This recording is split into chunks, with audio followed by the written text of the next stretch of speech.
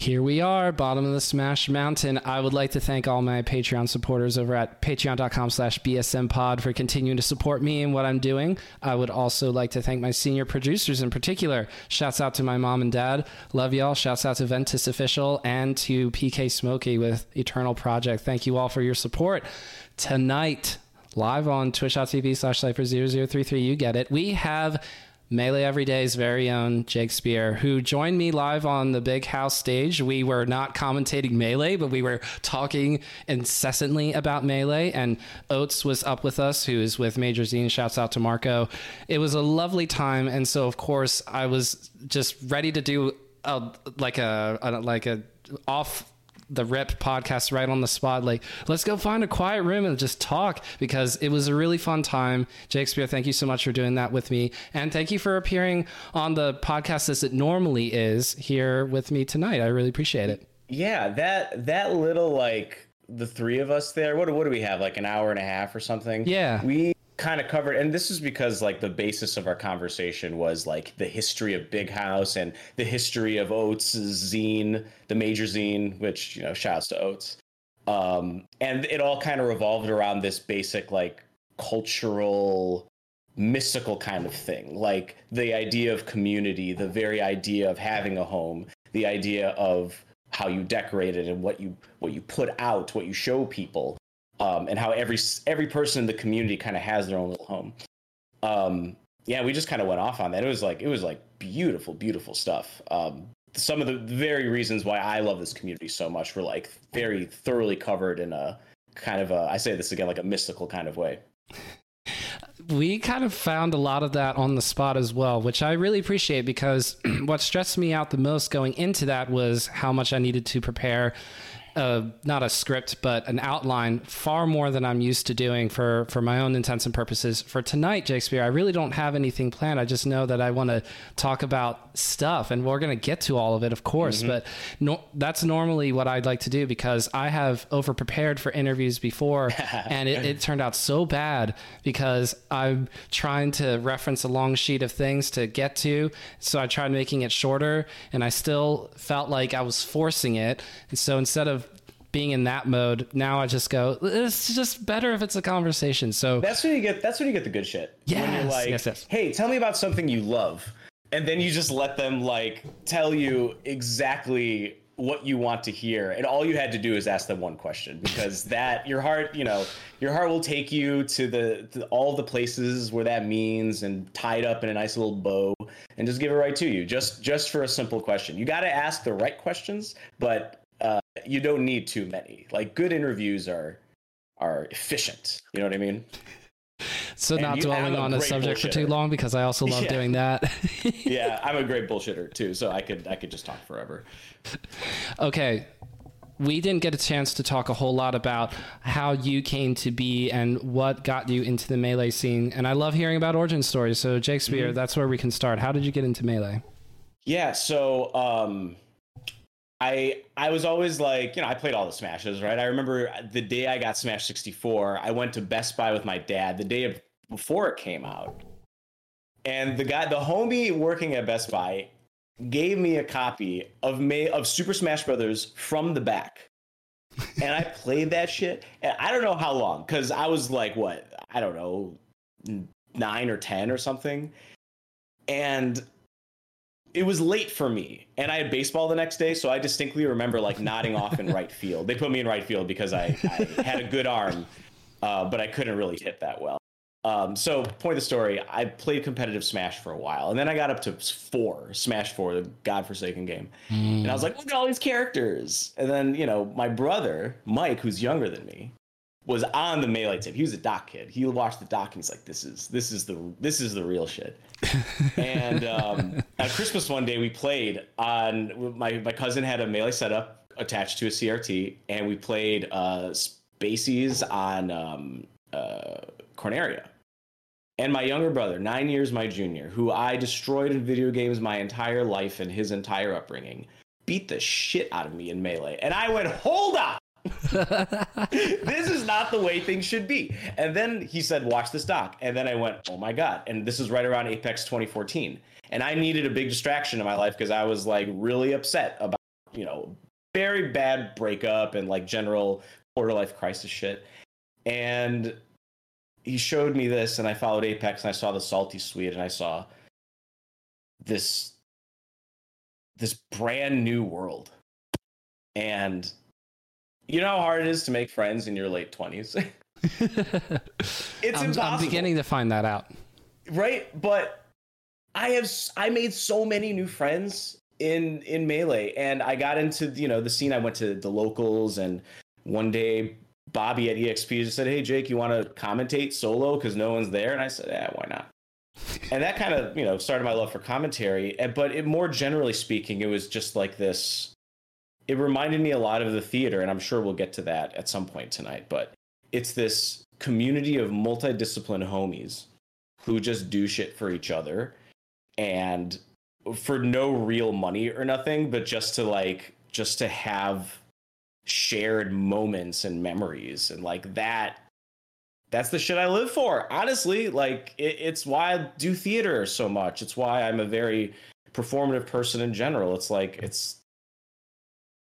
You get a lot of those moments in the Smash scene, and often, right? Whether it's players, whether it's like major like tournaments, Twitter, clips, combo videos, merch, drawings, like you name it. Every month there's something exciting that you can take part of. It's dope.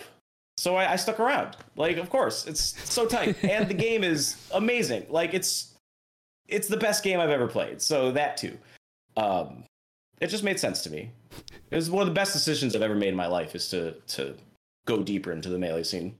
That's awesome. Well, of course, we appreciate the fact that you're still here. I love hearing about the idea of being able to continue to increase the friend pool. I think of Melee as a high effort hang sometimes, where you could just go to a bar, or you could just, I don't know, golf or something, but instead we all feel the need, this burgeoning need to bring 40, 50, 60 pound CRTs, a whole setup, up some stairs or maybe down some stairs, knowing that later on in the night when you're wasted, you're going to have to go back up the stairs with a 60 pound TV. You do all of that, and then you start playing, and then you start hanging. We're high effort hang people, I feel like, because it's not easy, right? Yes, you have to do some stuff to actually get this all set up. It's not as easy as just scrolling on TikTok or Twitter, other social media. It's not as easy as, again, going frisbee golfing or something.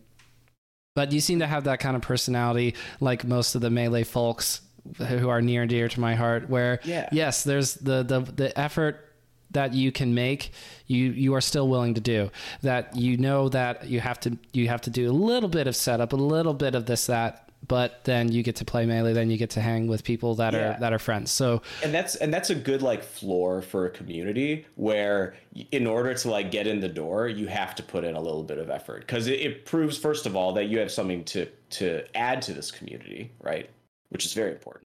Secondly, it proves that you care about it enough to give it your time and your resources without any kind of promise in return. And like 3, it's just like a little badge, right? You got that CRT now, right? Like I add a little tiny little CRT pin to my little Scouts badge here. I got my first modded controller, I switched mains. I'm this character. I discovered this tech. Like, it does take effort. And the best part is, like, mostly everyone wants to take part of that. They want to have a cool tournament. They want to make some cool tech. They want to make that upset. And it all takes a lot of effort. And like you said, like social media, it's like that.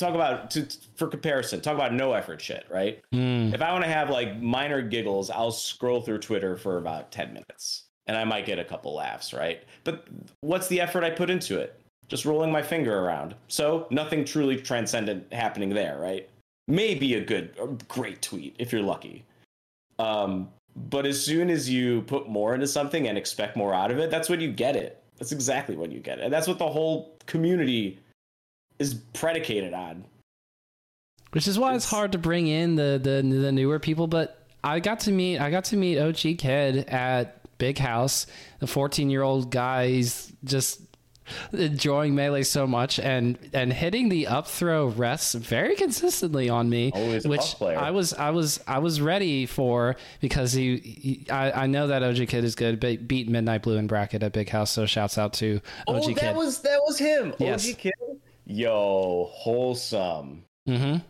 No, he's a friend of the program. He's been on the show before, so I was excited to meet him there. We were able to meet. All that to say, you won't find a whole lot of stories like that where they're younger than the game, significantly younger than the game, and getting into it, because it's not as accessible as something like social media or even Fortnite. But when it happens, it's really special. We seem to attract, most of the time, the right kind of people who we all want to hang out with. I don't know. For me, it took me a while to get into Melee because I felt that little hump, that not like an outside force pushing me out or keeping me out. It was mostly in my own head that I was keeping myself out. But I acknowledged the fact that, I don't have a CRT. My GameCube may or may not still be in the house. And I go looking for it. Oh, there it is. Thank goodness. Whew. And that kind of thing. So you have to get that stuff if you don't. And who nowadays would have that up in their attic because they didn't grow up on the GameCube or the Nintendo 64. Right. By the way, I love hearing that you played Smash 64. I appreciate that. Oh, I yeah, love that man. game. No, that was, I mean, you can imagine as a kid who loved Nintendo, like, there's a fighting game coming out with all the Nintendo characters. Like, there's nothing doper at that age. Like, you can't tell me anything's cooler than that when I'm 9. It's impossible. Yeah, of course. Like, I just a huge, big. Regardless of how I feel about them now, it's undeniable that Nintendo has dramatically altered the course of my life from a very young age, and that's true for a lot of people. So in the old days, things were nicer, but nothing was as nice as Smash Bros. So Promised. we have to talk about the theater. First of all, how do we spell theater? The art for me is an RE. Honestly, I don't care. I kind of hate that it's RE, but I feel like obligated to. It's like, I don't know, it feels like calling theater Dr. Theater or something. It's like it's this elevated position for no reason. The theater. Yeah, The so theater. you have far more experience than me. Let me just catch you up on what I did. In high school, I did a couple of plays, one musical. I could hardly stand the musical because it involves more than just acting. And acting was what I was excited about. I would get nervous about going up on stage, but as soon as I went up on stage, I felt alive. And you know this. What were the musicals? I know these shows. Let's hear names. Ooh, okay, well, it was somebody's adaptation of A Christmas Carol, you know. And then the play, let's see, I forget who adapted it, but the play was Pride and Prejudice, and it was almost word for word out of Jane Austen's book. I think that maybe it was less than 5% of the dialogue was written for the play. Nearly all of it was actually just straight from the book, which I thought was really cool. Prose? Huh? Was it formatted into a script, or was it they just copy pasted? No, they did format it into a script. Yes, it was modified. Yes, some scenes were ignored. Listen, I've done grade school shows where they just transcribed the movie, and that was our scripts, right? Oof. Yeah, totally can't get sued for that. Wait, hold on. That's my secret, Cap. I'm always angry, and then you're supposed to transform into the Hulk? What's going on? Okay. It's just, grade schools, man. They're not paying those licensing fees. But the performance thing, like you said, it's initially a little scary. And then once you go on there, you really know if you like it or not. And if you like it, you love it. And if you kind of like it, you're not going to do it really ever again. Maybe karaoke. That's where a lot of people kind of top out on their performance. I don't even do a lot of karaoke. Maybe it's just too tied to my day job, so to speak, that I don't want to. I don't know. It's fun in its own right. I love watching people do karaoke. What, are you afraid of breaking down the house every time you do karaoke? I mean, I've thought about it because Smash is always be tweeting, "Yo, we're a karaoke." Everywhere they go, they find the karaoke bar or the casino. Melee players, at least, always it's the karaoke bar, the casino, or the KBBQ. These things are real. Yes. And I thought, like, if I were to go on a karaoke stage, what song would I sing? Because I I've done it before, but like so infrequently. And I'd probably do Wonder Boy by Tenacious D. That would be my response, and I would kill it. I promise you I would. Bohemian Rhapsody by Queen. That's yours? That's what I would do. Are you kidding? That's the first song I ever memorized. That's the first. Okay. That's a good reason to default to that. I remember vaguely being about 6 years old and playing it, trying to sing along, play it again. Like it's a CD, so I'm not, I'm out here roughing it in the streets. I go, skip back. I would listen to that song. I remember doing it one day for at least an hour, and it is a long song, so it's not like it was 200 plays in 60 minutes. It's nearly a 6-minute song because I wanted to learn all the lyrics. And then I went upstairs. I started singing it to my mom and dad, who, of course, are old enough to appreciate it. And I thought, this is really cool. They appreciate something that I'm doing. I'm having a good time. It was all great until they asked me to do it for friends and family. Now this is where things get complicated. Now all the fun you're having is gone. It's gone. I'm like, I'm not going to. Dang it. And that is the hardest part of performing. Is just like keeping it natural, keeping it normal, keeping it like, don't imagine the audience with their clothes off. Just remember rehearsal. They're not even there. That's like one of the easiest things about commentating for me. It's like there could be like fucking 15,000 people watching my dumbass, but I don't see them.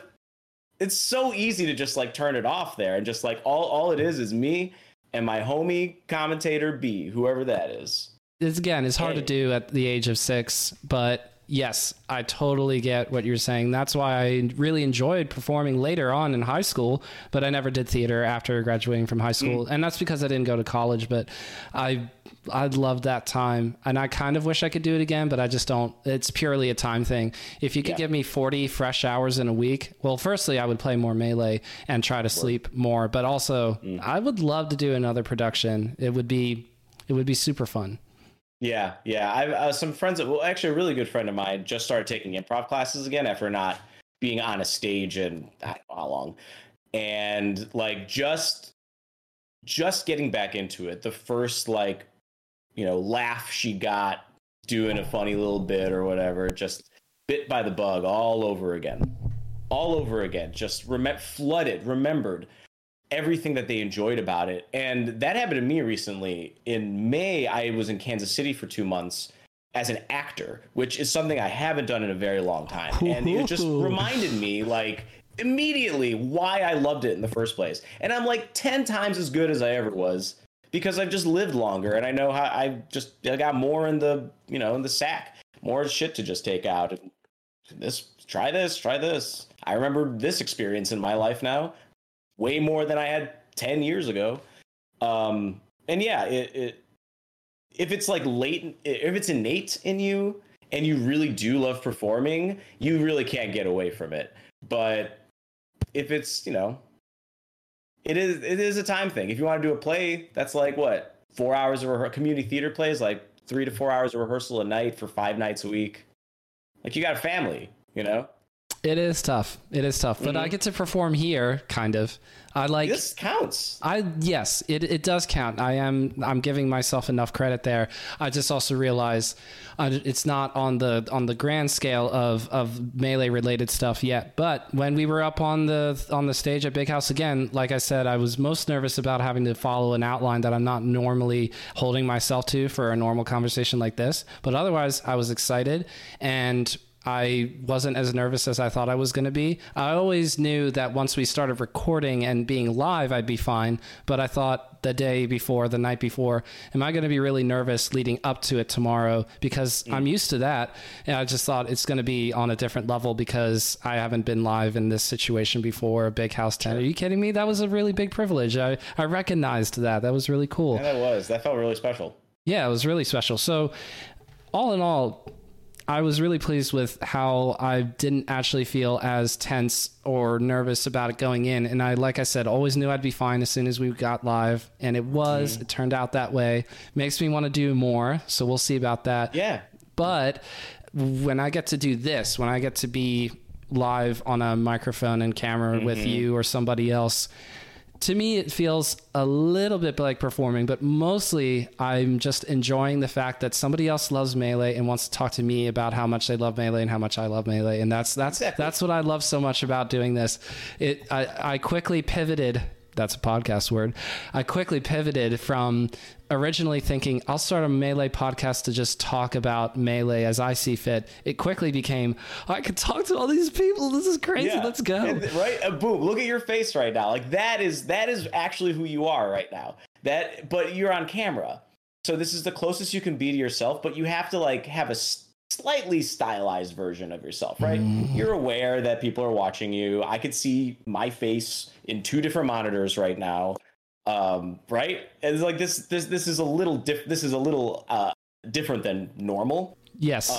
But like it's the best. I think this is the best commentary like advice ever is be yourself, but be conscious that you're not quite yourself. I'm Jake Spear always. Like my problems as Jake don't come in here. The things I have to think about later don't come in here. You know, what am I going to eat later tonight? That's not, Jake would be thinking about those things. Jake Spear is not.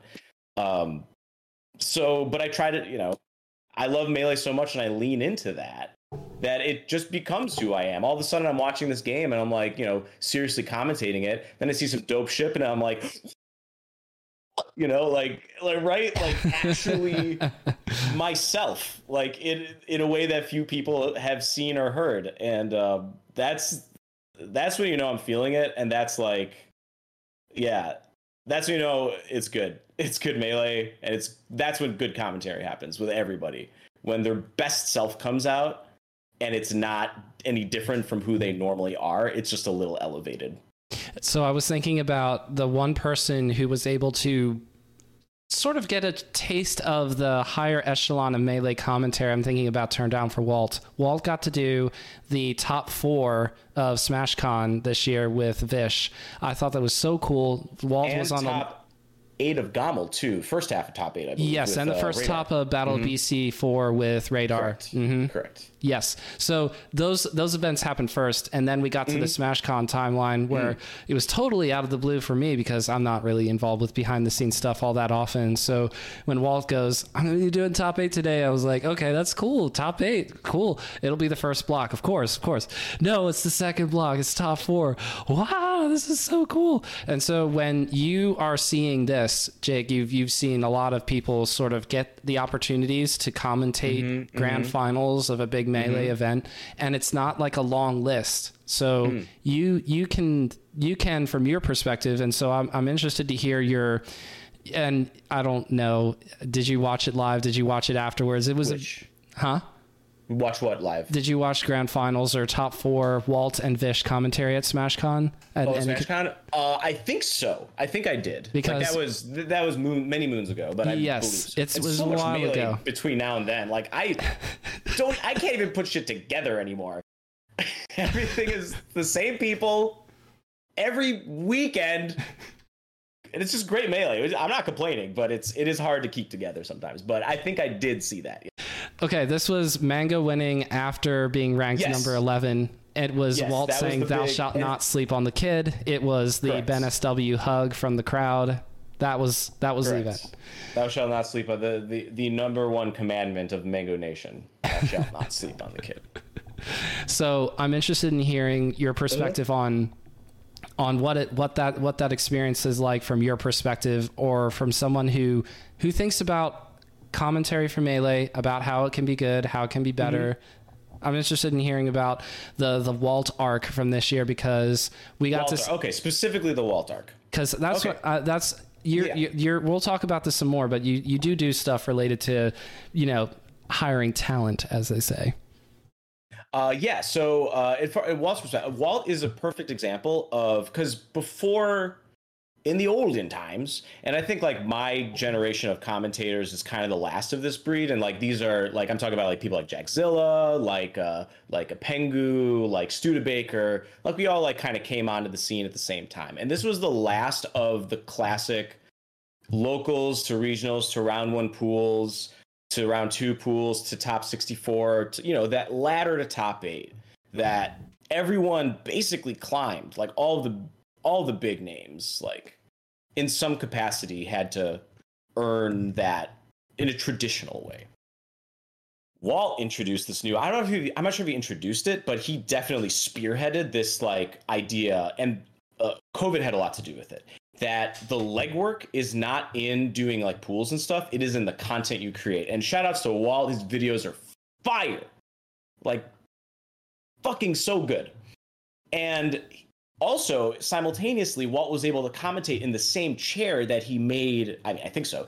The same chair that he made these videos. So he had this like super potent, and this is Slippy, right? It's all online at this point. This super potent dovetailing of technique of like being able to just do all these Slippy tournaments. You know, there were a Rona Rumble every week, a East Coast Fridays, Uncle Sam's Maple Syrup, which I believe we commentated together once. And simultaneously making his videos, and that led for a big, and he pushing his merch and shit, and it was just a big, like, that's how you get. And he went from Walt not a commentator to top 8 in record time. No other commentator super in the fast world has ever done that. Yeah, and I'm not sure if it will happen again, honestly. I don't know.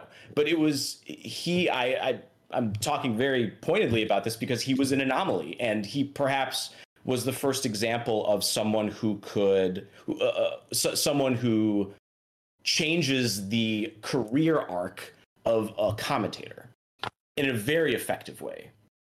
And it's actually quite impressive, if I may be so frank. Yes, that's what I'm saying. I thought it was so cool. And you do need somebody like Walt on the Walt tier, because Walt is already and will be like continually improving as a content creator. So knowing all of that, we're always getting better if we're doing it right. Mm-hmm. Yes. You know? I mean, for Walt, it's hiring other people to do stuff so that more videos can come out. I mean, that's what I've been most impressed by recently, because if you mess with the formula like that of how the cakes get baked, it's like, you better have a pretty good formula to make that work. Yeah. And or else you're going to get Coke 2 and lose $1 billion or whatever, and then just go back to the cake, and the cake is much better. So I've been so impressed with how fast Walt went up towards being able to commentate top 4 at SmashCon, that to then kind of just disappearing after that from commentating. I thought that was the coolest thing ever, because if it were me, I would go, I want to do this always and forever, amen. But Walt has this ability, and maybe it's partially forced, because how can you have time to do all of this, right? Because he also wants to be behind the camera too. I mean, I think he was behind the camera pretty much exclusively at Big House and other events this fall. So that's the thing. If you want to commentate, you gotta kind of have to give up something else in order to do it. And Walt said, no, I want to be behind the camera now. Well, he did ask to be on the roster, but you must understand, and I know he does, that like there are like quadruple S tier casters that I couldn't hire. Like, look at that lineup. It was so stacked, right? It was just ridiculous top to bottom. Like, I wanted to hire Lovage. Like, he didn't make the cut. Zoo didn't make the cut. If Chillin he would have been on that roster. Like, you get the point, right?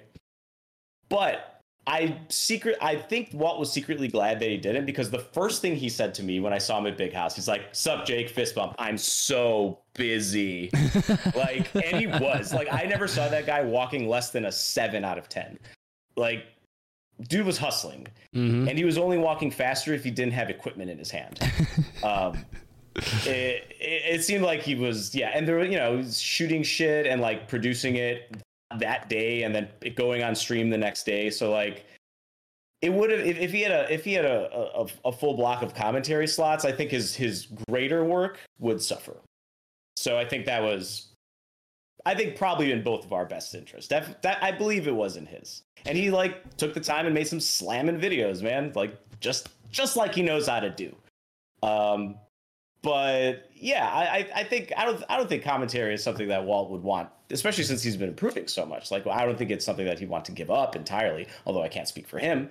He's also like has a job now with Panda, and like, I don't know what that brings. But yeah, like seriously, like Walt is like, he zipped. He zipped. He took the fast lane. I'm not going to say cheat code because there was no cheat, and it was hard work. Hard work. Hard work. That's hard work and luck, my friend. Luck.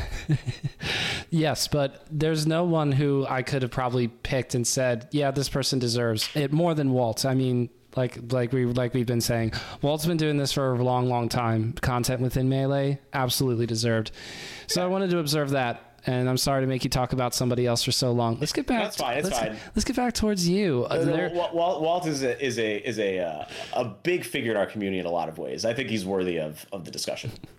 I'm interested in getting Stelios' question. We have Stel in the house. Chat. What's up? Who you probably know. Stel is an up and coming commentator, content person. I did a block with him at Gombo. Did we do two? Or did we just do one? One of them. Yeah. I did not do the research with you and Stelios' working relationship. That's fine. It was but a couple hours, but they were very fun. Stel's in the chat says we did one. All right, but question for you, because I'm not gonna answer this. With Walt's pipeline, would his path be what should be the ideal path for new folks to get into casting, or do more of a blend of cast the locals, work on content, go from there? So is the Walt path repeatable, or do we have to say no, not repeatable? This is what you need to focus on. Mm-hmm. I think in a lot of ways, Walt's case was lightning in a bottle, but I think it's sustainable and like actually good for a lot of things. Because if you make content, it's probably Smash content, and if it's good Smash content, that benefits us all. So you get more recognizable. We enjoy your shit, and then when we see you on the mic, it doesn't feel like who's this guy? It's like, oh yeah, I know that guy. Like a perfect example is Dark Gen X, right? That clever bastard. I love his shit, man. He's so fucking funny. And he commentates too. He also happens to have a terrific voice. So, but it was definitely like the pipeline was like funny guy happens to be a good commentator. That's great. And there are some people who just aren't good commentators, and that won't happen, but they still might make good content. But maybe, I don't know. But I think, for instance, there's a guy in Chicago who shows up to every weekly we have, and he sits down and he commentates. He never enters. He sits down, he commentates every week. No money, just to commentate. And I admire that so much.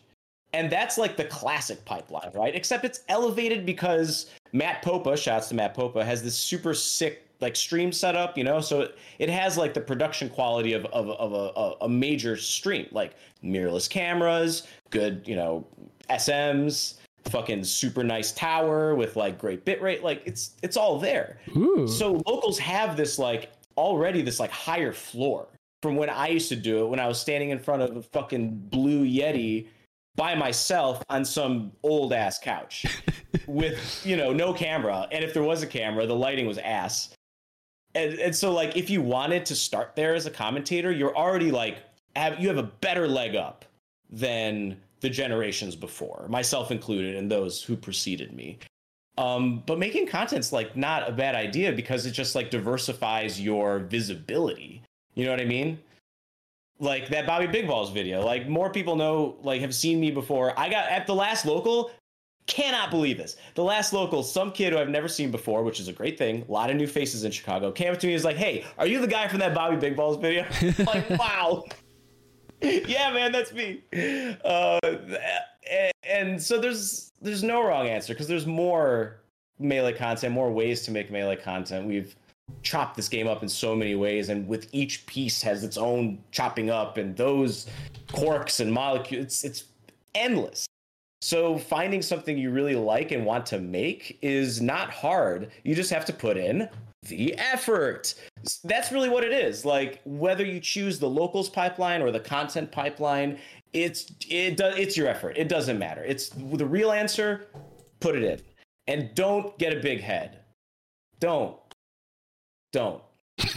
That's advice for all up and coming commentators. As a Gen X commentator, I refer to Doc Kids now as Gen X, because Slippy Kids is the Zoomers, the Millennials are right after the Doc Kids, and then we got the Boomers.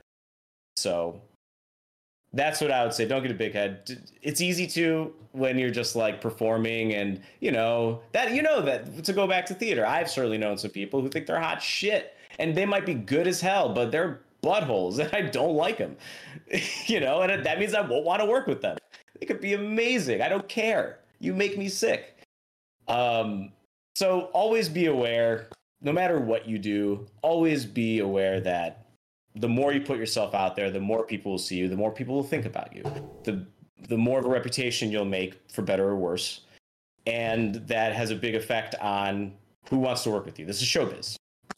It's a very diluted, penniless version of showbiz. But since it's penniless, the ego wants to be fed more because it's not being fed from a salary or a money perspective. Yeah, there's currency, definitely. Clout, right?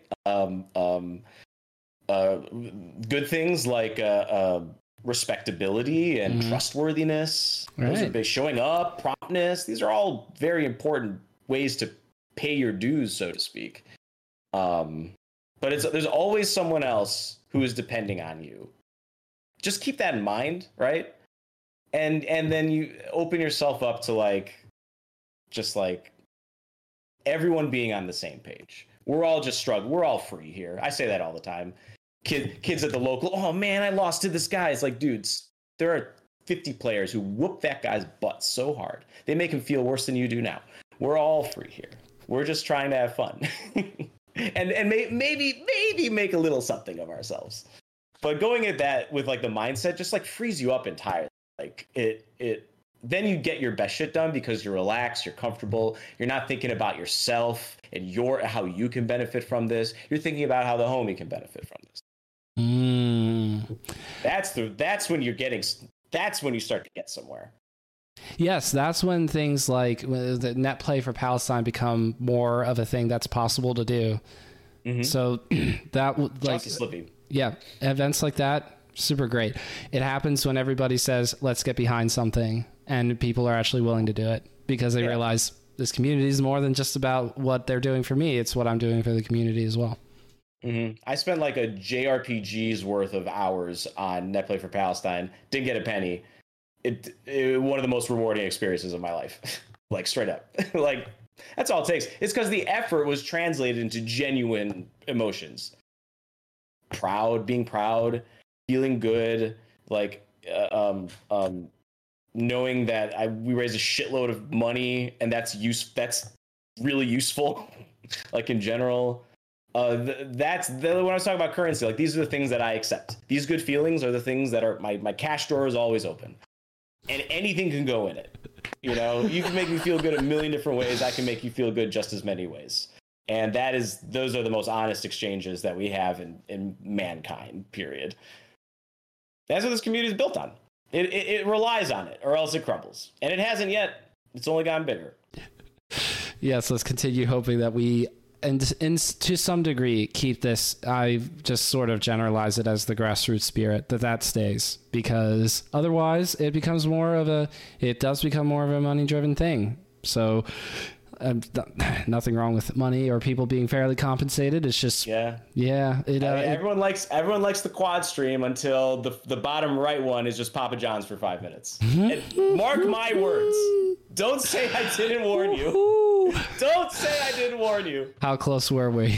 Not for the LSI. No, that was never ever. No, because it's not a Papa John's thing. But I wanted to talk to you. I wanted to ask you about your current involvement in Melee is not just in terms of commentary or getting to do super cool viral tweets. It's also being part of staff. You get to do behind the scenes stuff. So this has always been intriguing to me because I like the idea of an event happening, and then for someone who's either running it or in charge coming to me and being like, I don't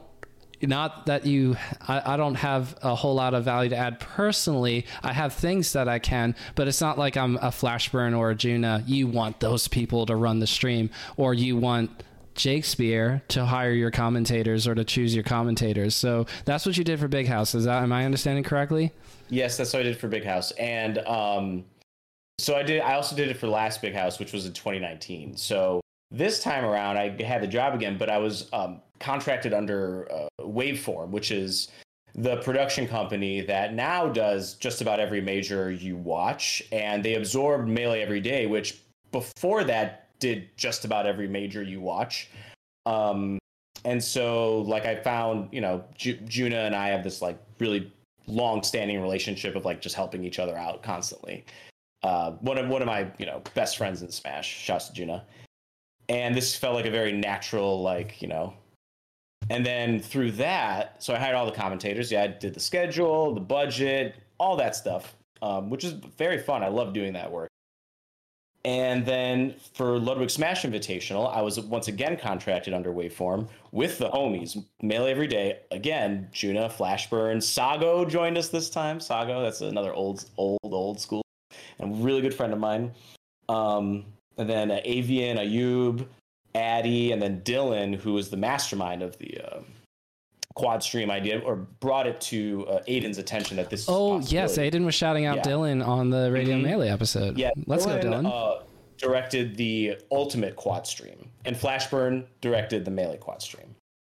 And so the quad stream was a 3-person setup. It was Flashburn directing, Sago doing graphics, so like the player names, the characters, pronouns, all that, the score. And then I was the stream runner, so I was wearing a headset much like yours, actually. This gigantic, like, except it had a mic in front of it. And I was weaving in and out all of the premier talent in Melee, trying to find the players to make sure that there were 4 matches going on in all 4 quads at the same time. And it was a team of 3. They had a lot of gear, ton of gear. But that's what went into that. And apparently it was extremely well received, which felt really good because it was they were long days, but they were good days. You find the rhythm, right? And by the end of it, I was just like, I had my script down exactly, right? I'd stand behind the players. You guys can start hand warmers. Wait for the thing in my ear. Okay, they're ready to start. All right, guys, you can start whenever. Good luck and have fun. I told that to every top player in Melee at least 3 times over the course of the weekend. And I'm not sure if a lot of people will recognize maybe the beard, but like I definitely had a hat on and a mask the whole time we were required. And the players were so gracious and courteous and like understanding and not demanding and prompt and there and ready, and they followed directions and they didn't complain, and it was just great. Like it felt like it was like Summit in a cabaret theater was what it felt like. Instead of like the warehouse or whatever they do, it was all in a cabaret theater. And Ult Summit and Melee Summit were going on at the exact same time, separated by a mere 10 feet. And it was the densest collection of Smash talent for sure ever, but maybe forever. It would be hard to top that level of star power. Like, oops, excuse me, Hungrybox, excuse me, Magi. Ooh, I gotta find J-Mook. There's J-Mook. Okay, where's Josh, man? Okay, and everyone commiserating, everyone chatting, everyone chilling. It was a privilege, nothing short of a privilege to be there, and it was just work. I was just like, whatever, I'm not starstruck anymore. I've seen all these guys before, so I talk fast, I move fast, I'm light, I'm thin, I could squeeze between shit. I was the right man for that job, and it worked like stupendously. And I'm just very proud of Melee Every Day once again for like 5 years straight, like low key behind the curtains, running fucking everything you've seen, and that's on God. That's for real. And so to have us be called up for something as big as this was, I mean, we had this amazing dinner in Vegas at Morimoto's restaurant, best meal I've had all year. And I kept saying, "Ooh, this is free, baby." And Juna kept correcting me. They kept saying, "No, you earned this. You earned this." And we did. Nice. It was like company card shit, like lavish, right? You ever had a single ounce of Wagyu beef? No, but that does sound really good. Forget it. Everything they say about it completely makes sense. It is hands down the best tasting piece of meat I've ever had in my life, and I earned it. Yes. And these are the kind of things you get if you just give it your best all the time when people expect it of you, and even more importantly, people don't expect it of you. 3-4 years ago, we were sleeping. Melee Every Day was sleeping on hotel floors, running shit side stream 7 at Big House, where these 2 matches you don't even care about. These 2 commentators you've never heard before. And the work that Juna and Flashburn in particular put in, both of them, you look at that and you go, it is possible to find, to not be like stuck in Melee, to use it and mold it into something fantastic and make yourself amazing. And that's what they remind me of constantly. Flashburn, hands down the best technical director in Melee. Forget it. Get it. And just to see them shine and to like remember where they came from and to like, you know, bring the homies in to enjoy it. Is there anything better? You could just sense it. You could just sense it in I saw a tweet of a couple pictures of the Melee Everyday crew at LSI. It was something was emanating out of that picture to me. Something came across. It's the homies in Vegas who just did a great job, fucking killed it, and we're gonna have some fun tonight. And we're all there. It was fantastic. You can't beat it. I swear to God. You would have to tell me a lie if you think you have a better story. Yeah, that's it. That's what it meant to me in a lot of different ways. And just how I like to do it. Wearing all black, just hidden, low key, just working. Don't care if anyone says thank you because I know how good I did. That's the attitude, right? A lot of people said thank you though. Everyone said thank you. Surprise of the week. Josh Man, the kindest smasher I've ever met. Also one of the tallest. Another surprise. Wait, hold on. You didn't know that Josh Man was tall before this? I mean, I've never seen him in person. Like, okay. It was like an NBA thing, you know? Mm-hmm. Yeah. Like, you don't really know how tall they are until you're standing next to them. And I'm like 5'8" on my best day. So it's definitely he's definitely a look upper. He definitely like leaned down to, you know, listen to my short ass like constantly. But so kind, always thank you, smiling, great guy. Got his pillow for him. He was thank you for giving me that pillow. No problem, man. You're sick.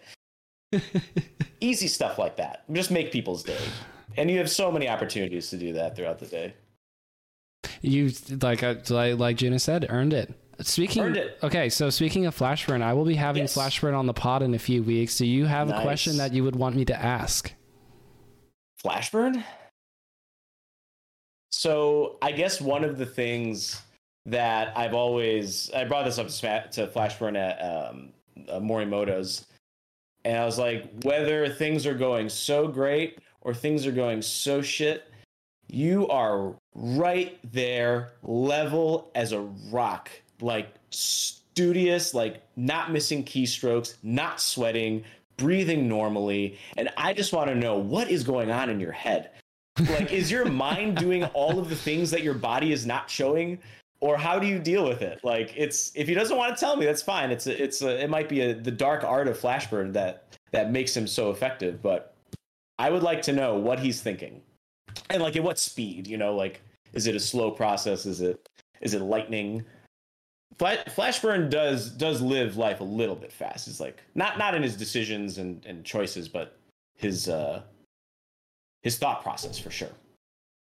Yes, that does sound like someone that I'd be interested in hearing thoughts from, and who probably doesn't want to be in front of a camera a lot. But I saw Flashburn. Well, we both got to work with Flashburn, of course, when we were doing our recording at Big House. So. Mm-hmm.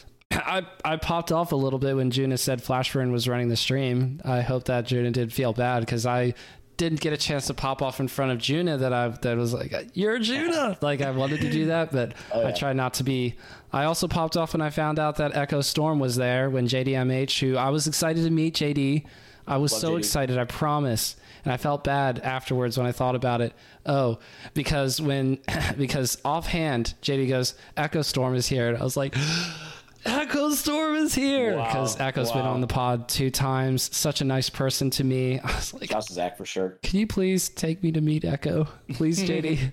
and JD did. So big ups, big thanks. Big thanks, JD. Okay, another like stupendously great worker. Like, dude, JD's so good. Relentlessly good. Like batting a fucking 1,000. I swear to God.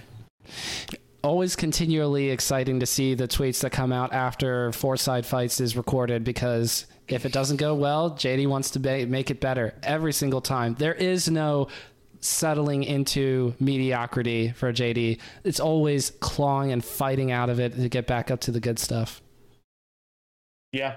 Yeah. And that's like, sometimes it's hard because like, you know, Jack's clown, right? And he's got a lot of clowns on that show, all the homies, all of them. And so they'd be clowning around. And sometimes for a technical director, that's, you know, you gotta, especially like, since you have to like focus on like the cuts of each square and everything, and they're all talking over each other, being judicious with your choices in that regard is always an art.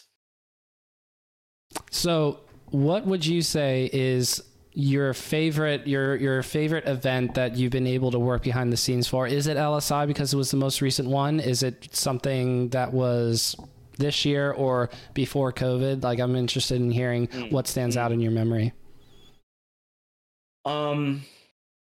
As far as like overall like highest score in terms of the job, like the production, like how all of production went, I would say that LSI was probably number one. Like the water main busted on setup day, and we thought that was gonna be a bad omen, but actually that was the worst of it. Mm-hmm. Yeah, I kept saying, "Oh God, better today than tomorrow," and everyone's like, "No, don't say that. Don't bring it into existence." Like what? Like be thankful. That was a blessing that happened today. But yeah, like the crew did so well, 95%. I was like chill with the homies. Do you mean like what about, am I including extracurriculars like me being in the casino and in Vegas or Detroit or Toronto? Or do you mean just like when we're in the doors, when we're behind the curtain? No, you can include the entire experience if you want to, because I think when you think back on those weekends, you're not just remembering the work that you did. You are also remembering the experiences, the conversations, the gambles won or lost. Yeah, I would have to be LSI then, because like, yeah, I mean, I also gambled for like 10 hours with the homies at Vegas, like real emotions, hundreds made and lost, just like, you know, real gamble, like not huge stakes, but $20 blackjack hands, that shit adds up. That shit adds up.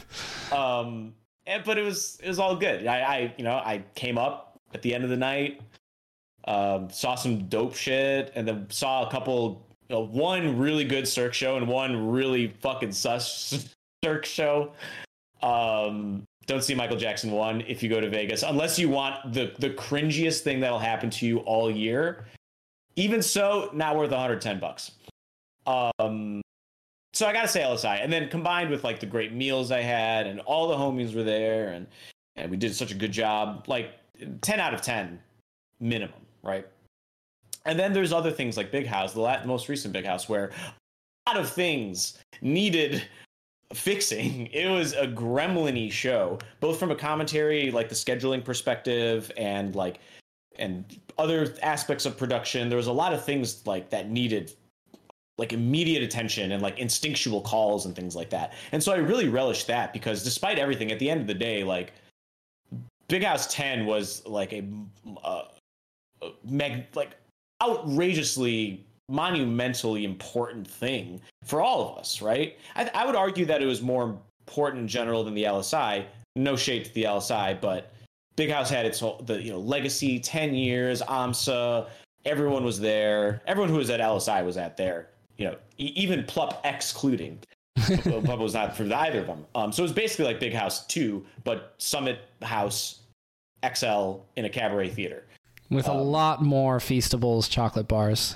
I have maxed out on dark chocolate for the next couple months. They're giving that shit away like candy. I mean, 5 ingredients. As soon as they said that, I went, am I going to Walmart to look for this? And I think the milk chocolate at 4. That's so cool. How many things do you see such a long list of ingredients for? And I don't mean to be cynical with American food, but like processing, am I right? That shit's ass. Don't be cynical about it. Go to Europe once and see how bad we eat. It's like readily apparent. Yeah. So Big House also occupies that same like we did it kind of thing. Great job, everyone. And I felt like there was a responsibility there, and like just to see like Scar commentate AMSA's biggest win, and then you go back like 6-7 years ago and see that it was Scar that was commentating AMSA's first big win against Mewtwo King, and like that's magic, like that's like that's the stuff that other tournaments will take a long time to get there. Like only 8 years, 10 years, 12 years. Right. And like the story, like bookended by Bobby Newman. And it all made sense, right? Everything felt right. Everything felt correct. This felt like Melee. I loved LSI, everything about it. Shout out to Mogul Moves and the boys and everything involved. It was an amazing experience. But it had Mr. Beast chocolate, you know? Like there's a difference there. There is a difference there. I'm not saying one's better or worse, but there is a difference. And so Big House, like the two most recent events I worked were obviously still the freshest emotionally speaking. Sure. But from a brass tacks bottom line perspective, we're like objectively just like phenomenal. I mean, I'll remember Big House 10 for a long time. And when I was at Pound and I didn't get to do like a little live show, I went 0-2 there. I went 1-2 at Big House. I got to see actually, whoa. Oh my gosh. I just realized the two majors that I've gone to, Pound this year and I just confused AMSA and Zane. I switched it in my head. AMSA won LSI and Zane won Big House. Nope. Never mind. It is not a Zane sweep for me attending majors. But that's okay because Zane still placed pretty well for Big House, pretty well. Oh, yeah. But I'll remember Big House because, again, I got to be more involved. There was space to move around. That was a big deal, not having to be crunched in the whole time. Mm-hmm. And our table was so long. We had the cameras on the lighting rig, so we had like wide angles abound. It was very spacious. Very nice. Banners. There's no banners at Pound. The banners, though. Mm-hmm. There's room for people to sit down and watch top 8. Big House was an amazing experience. And Detroit was really nice. I didn't know what to expect with Detroit. I have an idea of my mind of like a city that's trying to make a comeback for however many years in a row. And I will say the nice parts of Detroit were nice. And then the rest of it was just like any other city to me.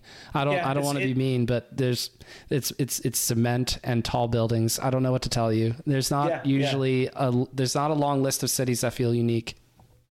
Yeah, it's a pretty standard Midwestern town, I think, like in terms of like what you expect geographically from it. Pretty flat, pretty gray. There's a lot of good shit there. Like Detroit like changed America twice in huge ways, right? Auto industry and then Motown, and that I think makes it like too important to like, to just like fall off. Like every team needs to rebuild at some point. And I really hope Detroit gets there. Like, Detroit's cool, man. Detroit's very cool. It's my second favorite Midwestern city, I think, in terms of like after Chicago, right? The gravity of it, yeah. Chicago, of course, yeah. Mm-hmm. I think so. I've yet to visit Chicago. Chicago would feel like a unique one to me because there's a literal lake rubbing up against it. That's pretty unique compared to other American cities. Oh yeah, we got good water here. Really nice tap water. It's one of the largest reserves of fresh water right there.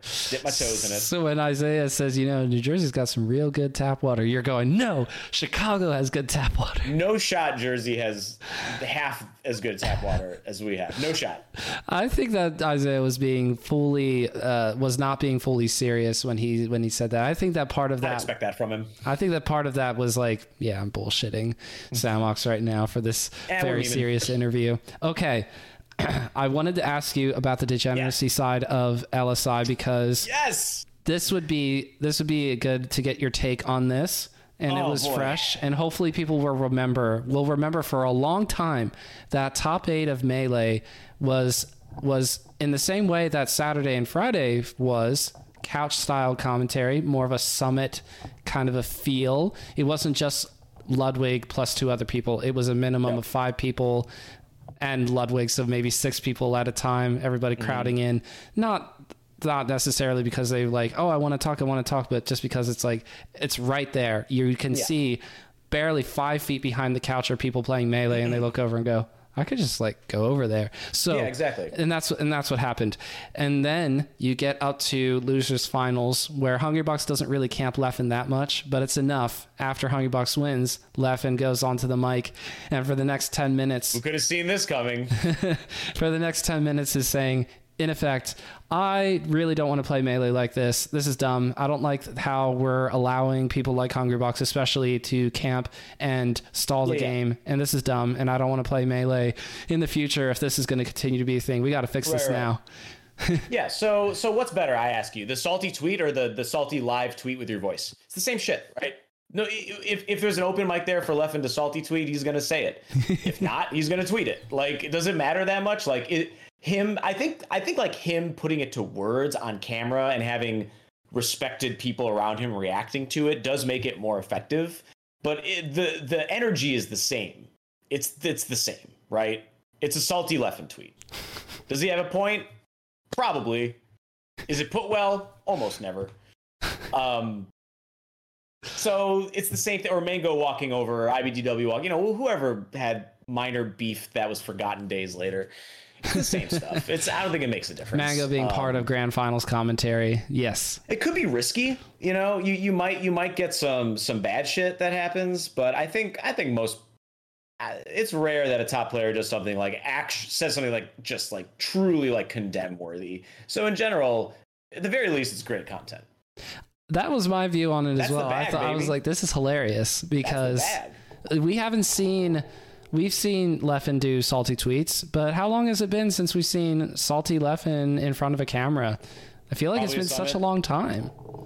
Right. Yeah. Or like an interview long ago. Right. Mm-hmm. And it's just a different channeling of the same energy. Mm-hmm. And sometimes that's a good thing. It can propel the tournament, right? It can get the couch all riled up and now everyone's joking and everyone loves to see that. Right. Ludwig doing a good job kind of like asking questions instead of immediately going into judges mode. I think Ludwig was like the best person to handle Leffen in that moment. Exactly. Only Leffen can handle Leffen. We know this. Inside of Leffen, there are two Leffens.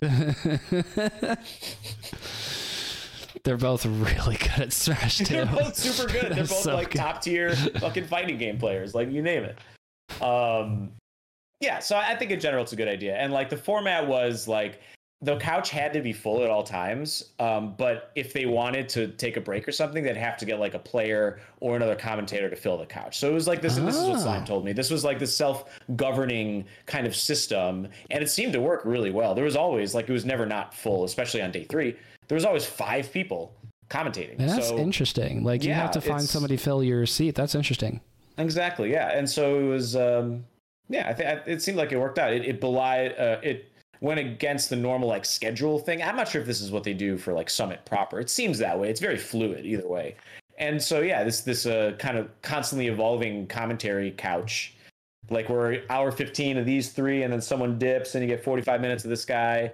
There's a chance for it to be inconsistent, but it always keeps things fresh. It always has, at least it has the strongest odds of keeping your commentary fresh if you do it that way. So I think is a net positive. What I really liked about the Summit Style Couch was how it affected the mood of the tournament from my perspective for days 1 and 2. But for day 3, for top 8, and I know I didn't even mind it for top 16, but for top 8, I thought it'd be kind of nice if we did just have 2 people for top 8 first with Ludwig, and then again top 4 with 2 other people and Ludwig.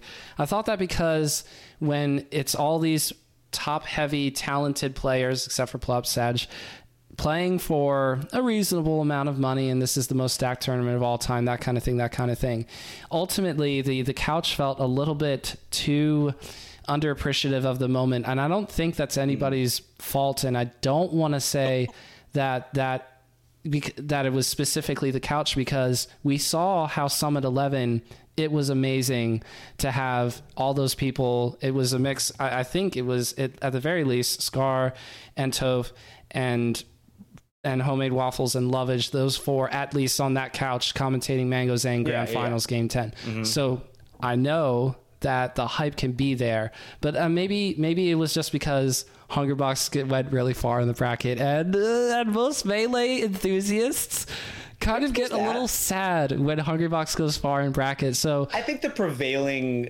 opinion is true, but also who was on the couch, right? Waff, Toph, Fish, Mac, Ludwig. Yes, almost forgot. How many times have they seen this story? Grand Finals, Zayn HBOT. Like after a certain point, and sometimes and there are stakes that alter this. There are like, aggravating and mitigating factors, to use legal terms, that adjust like the hype level. And like Zane HBox, not after like Amsa Mango, that's not as good, right? Or like, and they've all been at Summit, and they've seen these guys play each other into fucking stalemate like constantly. Like Cody, IBDW, or Cody HBox, Cody Zane, Mango Zane, and those are all really exciting things because it presents the top tier of our gameplay. But at the same time, like even solid gold gets a little old, sometimes. And then the spark hits you again, and then you're screaming on the mic, "Oh my God!" And that happens often, but there is a fatigue that can settle in. And from a viewer's perspective, after a certain point bracket, if like my two favorite players are out, it's like Cody HBox, Zane, and I don't know, Jmook, like I'm less inclined because I've seen all that before. Like I do want to know who wins, but I'll tune in at grand finals kind of thing. You know what I mean? So that might have something to do with it. It's not to dispel the glory of what we are witnessing in those matches. The truly like the stuff that our meta is made of, and pushing it further still. Slug especially with how much Melee's been going on. What? Slug just really let us down. Really let us down. I was all Team Slug, baby. It was like, single-handedly proving Ice Climbers don't need wobbling. I've been waiting for this for 7 years. Finally. Single-handedly. Placing fourth was already amazing, so good for Slug. But if he had beaten Hungrybox there and then beaten Leffen, that would have also been a tall task. I mean, Leffen knows how to exploit matchups. But I love shit like that. Like that's the stuff that keeps me interested, that keeps me invested. Mm-hmm. Right. I think those news stories. I think when they were commentating Hungrybox Slug, it was that feeling of excitement. And now that I've thought back on this, as we've been talking, I went, oh, right. When Slug got eliminated, it was just Leffen, Zane, Hungrybox. Oh. Yeah, right. Mango's gone. Everyone loves Mango. Amsa's out. Jmook, who's like, I guess that's like the next big thing. Like, when's this guy going to win? When's Jmook going to win? But not at LSI, right? Not at LSI. It's coming. He might be the best player in the world in 2 years. I don't know. What if we just say this either yes or no right now? Is Jmook the best player of 2024? 2024. Is Jmook the best player of 2024? Yeah, I'm gonna say it now. I'm gonna say yes. I'm gonna say in 2 years, Jay, because he's already like so good and he's so young, dude. He's gonna devote his entire life to getting better, and we've seen how far that can go. I think he can beat anybody. Mentality is in such a good spot for Jmook. I think that his resiliency and his competitor spirit is in the same, not the exact same, but it's in the same vein of somebody like Zane or Mango, where it's like, even if you get knocked down, you get back up, you keep going. And it's so fun to be knocked down into the doldrums or to be super ultra sad, because all Melee players eventually feel that, even if it doesn't happen as often for low level players like myself. I can't feel super sad because I didn't get to a point where falling really hurt. But when I think when I think about Jmook, I just hope that he is able to continue to keep that mentality, as well as all the other things that you just said, where he's going to get better. He has so much time to get better. He's full-time in Melee so early for someone who just started competing in major seriously just this year, and within months was able to say, I can quit my job, I could just play Melee full-time. This is great. So the floor keeps rising. Yes, it just keeps going up. Like, this doesn't happen in other communities, like with games this old, right? Like, how is the floor still going up in Melee? Yes. What? In record time. Wow. We're seeing all these. Oh my gosh, Walt and Jmook are like this because they both had meteoric rises in their respect. Oh Jmook my is the gosh. Walt of players. This is the Jmook of players. Yes. Yo, dead ass. Oh my gosh. Parallel. I know. I hope Walt clips that and throws it somewhere. I'll say it. Jmook is the Walt of Melee players. And Walt is the Jmook of Melee commentators. That's a perfect analogy. I have no problems with that right there. It's making a lot of sense. They're both from New York, technically. East Coast. Yeah, East Coast. East Coast. Is it Tri-State, right? To be it's even more particular, both Tri-State. Yeah, Wald is not from New York City, like Long Island, if I want to, if my memory serves me correctly, but East Coast, Tri-State, however you want to phrase it. Okay, I have another question about the game of Melee as we see it now. The next big event is Summit 14. Who do you like for Summit 14? Because I believe that's this, not this upcoming weekend, because today's Friday, obviously, but I'm talking about the following weekend. Who do I see? Like, who do I want to win? It's not AMSA anymore, is it? It's always AMSA. Oh, it is AMSA always still AMSA? has to like cement, right? Because like this is one of the things of AMSA's like whole career. It's like, oh, he beat Mewtwo King. Oh, we're gonna figure that. That's a fluke. We saw that. Oh, Yoshi loses against Fox so bad. Drill beats Yoshi. Oh, Yoshi will never win a major. Like his whole Melee career, he's had to like get dogged by this shit, and he proved the entire world wrong. By the way, he did nothing less than just like shut everybody up. And this is, I think, just the latest thing. Can AMSA win another major? Oh, Yoshi will never do that again. Look at this Falco tech. This double shine beats Yoshi. Like, AMSA's so ahead of everybody when it comes to dealing with Yoshi. He's got more setups than you're even aware of. And people don't give that enough credit. Like, he's got setups on setups on setups. The weirdest hitbox shit and weak this and double jump cancel that. Crowded down B, Jake Spear. You know, the down B, now he's comboing people with the stars. Like, who could have seen that coming? That's what I'm talking about. That's the shit I love. So always AMSA. Always AMSA. If not, Jmook, I think Jmook's due. I think Jmook is due. And it's not outrageous. I think if AMSA runs into Cody, it's going to be tough. That's the only person that I don't think he's beat. Right? Has he beat Leffen? I remember Leffen destroyed him at a summit one year. Like, absolutely it was the saddest thing. AMSA has beaten Leffen, or did I lose track of who we were talking about? I was going to, so Cody, I don't think AMSA's beat Cody, right? AMSA has not, I want to say has not. I don't believe so. But as I remember AMSA getting absolutely torched by Leffen at a summit, and I don't recall off the top of my head. I think AMSA has beaten Leffen. At Pound, yes, I saw that live. That was amazing. Okay, yes. Okay, good. But I think Leffen's like the he'll make you so honest when you play. And I think, I mean, that's always something to be afraid of, right? He's a quick adapter. Like, he won't get hit by the same shit twice.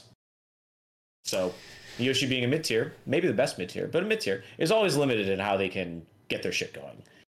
AMSA's just hands down the best example of that. I have no idea who's going to win Summit 14, because every time I think of a good angle for somebody, I think we have enough results now from this year that I don't know who has sort of that clear path. And it was never a clear path, to be fair, but we had a lot of different, it's been a while since we've seen this, or we haven't seen it this year yet scenarios. But now that Leffen has especially competed at a couple of events, it feels like we're revisiting a lot of things. So who's going to have the upper hand? Leffen probably going to beat HBox if they come across each other in bracket, or maybe it'll be even worse, a Hungrybox 3-0, and it's like 4 stocks or 3 stocks the entire way because Leffen is like extremely down bad. Who knows? Or it'll be a 3-0 Leffen. You get what I'm saying? I don't know who's going to rise above their storyline and be able to take the event. And always what makes Summit interesting, in the same way that LSI was interesting, is that you have to play high level matches throughout the weekend. And that's something that Mango seems to hate, because every time he loses an event like Summit or LSI, he says, I beat IBDW and Zane and I got 7th. This is dumb. Hey man, that's where you got to prove it, right? You have to prove it not just once, but twice or 3 times even, depending on if you're there in their pool, and then in the gauntlet round, and then finally in bracket. What about winners and losers? You can play somebody 4 times. I don't know why they call it gauntlet, because all of Summit is a fucking gauntlet. Yes. Like 3 days of gauntlet. But that's the gauntlet. It is, Like I understand why it's called that, but like literally, Summit is just gauntlet for the best 20 players in the world or whatever, 16. But something that's unique to this particular Summit 14, and might be unique for a long time, is that all those players are just fresh off of a weekend that's Summit style of playing against each other. That's Summit style. That's what's going to be interesting to me, is who is able to turn around the data they've been compiling and the practice they've been getting into then doing the same thing with the almost exact same group of people, smaller pool, but the top players are all still there, and Plup's going to be added to the mix, hopefully, right? If Plup's going, please tell me Plup's going. So I know so. Plup was invited, but I better don't tell me that Plup announced he's not going. Plup is going, right? Gosh. Yeah, I hope so. I love Plup's always such a cool X Factor player. Because definitely, like, you know, Wizzy's here too, but like of the top 10, like they're the least active. Like it's mysterious whether they'll make an event or not. It's never a shoe-in like a lot of other of the top players. Yes. So and whenever they show up, they always like just like are scary. Always. And I'm excited to see. I'm excited to see all these Pikachus. Got Axe and Ralph. It's going to be fun. So Ralph, the recent Pikachu convert, the crazy man, that crazy man. So I'm excited to see this event coming up. But in the meantime, we'll do. We've done Who's the Best Player 2024. Jmook. Yes, we both agree on that. We were able to talk about Summit 14 LSI and Big House. So I'll make one more topic for you, and then we'll get going.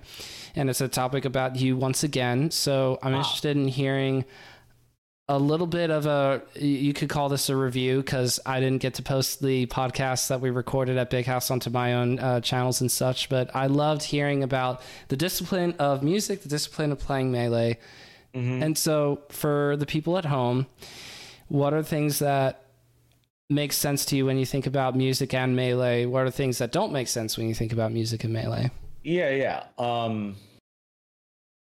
So both of them essentially are dependent on context, right?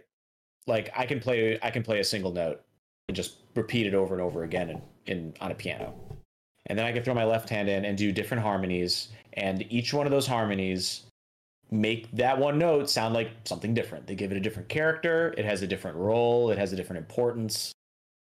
And essentially, it's what Melee is in a larger sense, is that what is the best thing to do here right now, and how can I mix it up from the last time I did it to keep it interesting? That's another big part about successful music, is like, or just storytelling in general, is like, you know, making your audience think that they're right there with you, but also always be a step ahead of them. And right when they think they got it figured out, give them the fucking and then they'll go, oh my god, that's what this is about, dude. And that's kind of what Melee is, except your audience is your opponent, but you're still trying to like mix them up and like get them to think that conditioning, they baby. Out. But then you just like, yeah, Fiction said it best. This is what playing Melee is like. Shake my hand, he said to me, and I shook his hand, and then he goes I'll never forget that, right? Music is like that, but it's like shake your hand instead of a bye, you just like take your hand away, and then you do it again, and they're like, okay, and then you take your hand away, and then you do it a third time, and then they're like, and then you finally get that handshake you've been waiting for, and it's the best feeling you've ever had in your life. That's a good story. That is a good story. It's right there. It's like, am I gonna get? I think I know what's coming. Is it gonna happen? Because I really, really want it, but I don't know. And then it does at the end, and it's a great ending, and you're like, wow, that was so worth the fake outs and the mix, and maybe even a couple head slaps there. But once I actually got that handshake, holy, yeah. And so you just do that to your opponent constantly. I'm gonna come in. I'm gonna come in, and then they extend their hand, and you're like, gotcha. And it's the same idea, but just different consequences and different emotions that are utilized. But it all comes in context. Like, if I'm just full hopping in the corner for some reason and my opponent is taking center stage, that's not the right way to use full hop. You know, I'm giving my opponent space. So sometimes full hop is good. Sometimes full hop is the best thing you can do. But here, it doesn't make sense. Do something else. Why? This is a stale performance. This is a lame solo. I am not interested. This is not good. So yeah, put it briefly again, context, and then execution with, you know, which is just a combined effort of muscle memory and the ideas you've grown along the way and the things you practiced, and putting them just in the right place in the right time to make your audience or your opponent go, oh. And you do that a million times, and that's how you become Jmook. It's easy as that. when Leffen was going on a roll at LSI, just do all these beautiful, picture a guitar player or maybe perhaps a solo saxophonist or something, just being able to riff and riff and riff, and then running into Hungrybox 4/4 time, 4 chords or just 4 notes, right? Yeah, and going different pace, no, tempo. stop it, I hate this. Different context, all that shit that worked against whoever you beat to get here. No, not this time. And Jigglypuff especially is like a lot of your set play goes out the window. Most characters, when you play with Jigglypuff, like that's a very specific matchup, right? You got your character has shit on Puff, and that's the shit you're going for, and everything else just don't get hit. But like your whole metagame evolves around like a simpler kind of idea.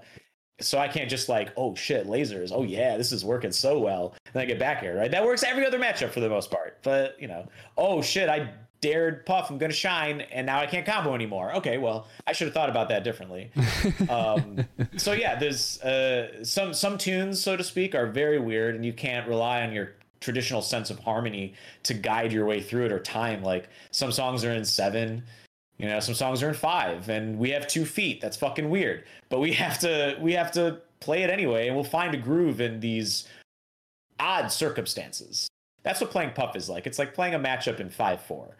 You're always kind of on the back foot, but you can also be on the front foot if you're playing it right. But it's never it never feels like super the same melee. You're playing like half melee when you're playing against the Jigglypuff. So again, context, knowing your shit, situations, executing correctly at the right time, so you win. What do you think of Trombone Champ? Oh, love it. I love watching fucking Mies do this shit to dope songs. It's hilarious. It's perfect. I wish someone would make a fucking trombone that like a plastic like Guitar Hero style trombone I could play. Does that exist? Probably not. Tell me that exists. But not yet. Not yet. I bet someone's making it right now. Someone can 3D print that shit mediamente and just and then, go on playing some fucking anime intro on the trombone and get 10 billion likes guaranteed. That's a banger. That sounds like your next viral video idea. In the meantime, I got a couple. I'm just too lazy sometimes. Like, I got to sit in front of a computer for 5 hours and like this might flop. I don't know. It's hard for me to commit to things like that. Yes, I totally get that. But I also get that we have to stop now. We have to wrap it up. It is time. It's time. But this has been an amazing conversation. You have been amazing, Jake Spear. You've been too. Great host. I appreciate you coming on. Let's make sure that we can roll out the red carpet for you and allow you to tell the people all the shout outs that you have or plugs and any final thoughts that you may have. Go for it. Yeah, sure. I keep things pretty low key. I don't like to just like promote things of myself. And I live a very simple, humble life, and I'm always happy to get thank yous and whatever. That's all good shit. But nothing to promote. Thanks to you, first of all, Cypher, Bottom of Smash Mountain, and all the guests that came before me. Thanks to forever shout outs to Juna, Melee Every Day, all the homies there, all CLM. You guys are the best. It's an honor to show up every day at the weekly, get 9th or something, and just have a great time. Shout outs to I guess it's the community at large for changing my life and making me a better person. Straight up. Shout outs to mom and dad. Shout outs to everyone whoever meant something to me, whoever pushed me in the right direction. Call outs to all you naysayers and big ego motherfuckers who think this is all about you. I'm kidding. Only half. But yeah, go out, love someone, do it for someone else. I promise you it'll come back to you tenfold at least. And just keep that up. And, if it isn't fun, to hell with it. If you don't have to do it, don't. If you have to, there are things in life that are not fun that you have to do. But if it's not fun, you don't have to do it, to hell with it. I promise you. Get that out of the way sooner, and things will just be so much easier for you. That's all I want to say. Jake Spear, that was very eloquently put. Thank you so much for that. And for all of you, thank you for joining another episode. we're going to do the outro thing, but Jake, don't go anywhere. After the outro is done, we're coming back briefly to do thumbnails, and then we'll get you going, okay? Dope. Thanks, everyone. Oh, that was fun. Oh, yeah, big time fun. Oh, no water. Not plugs and shout-outs. I just called it. That's great. No plugs, plenty of shout-outs. Thank you. I appreciate it. You saw that. I was having, I have to have fun with it sometimes.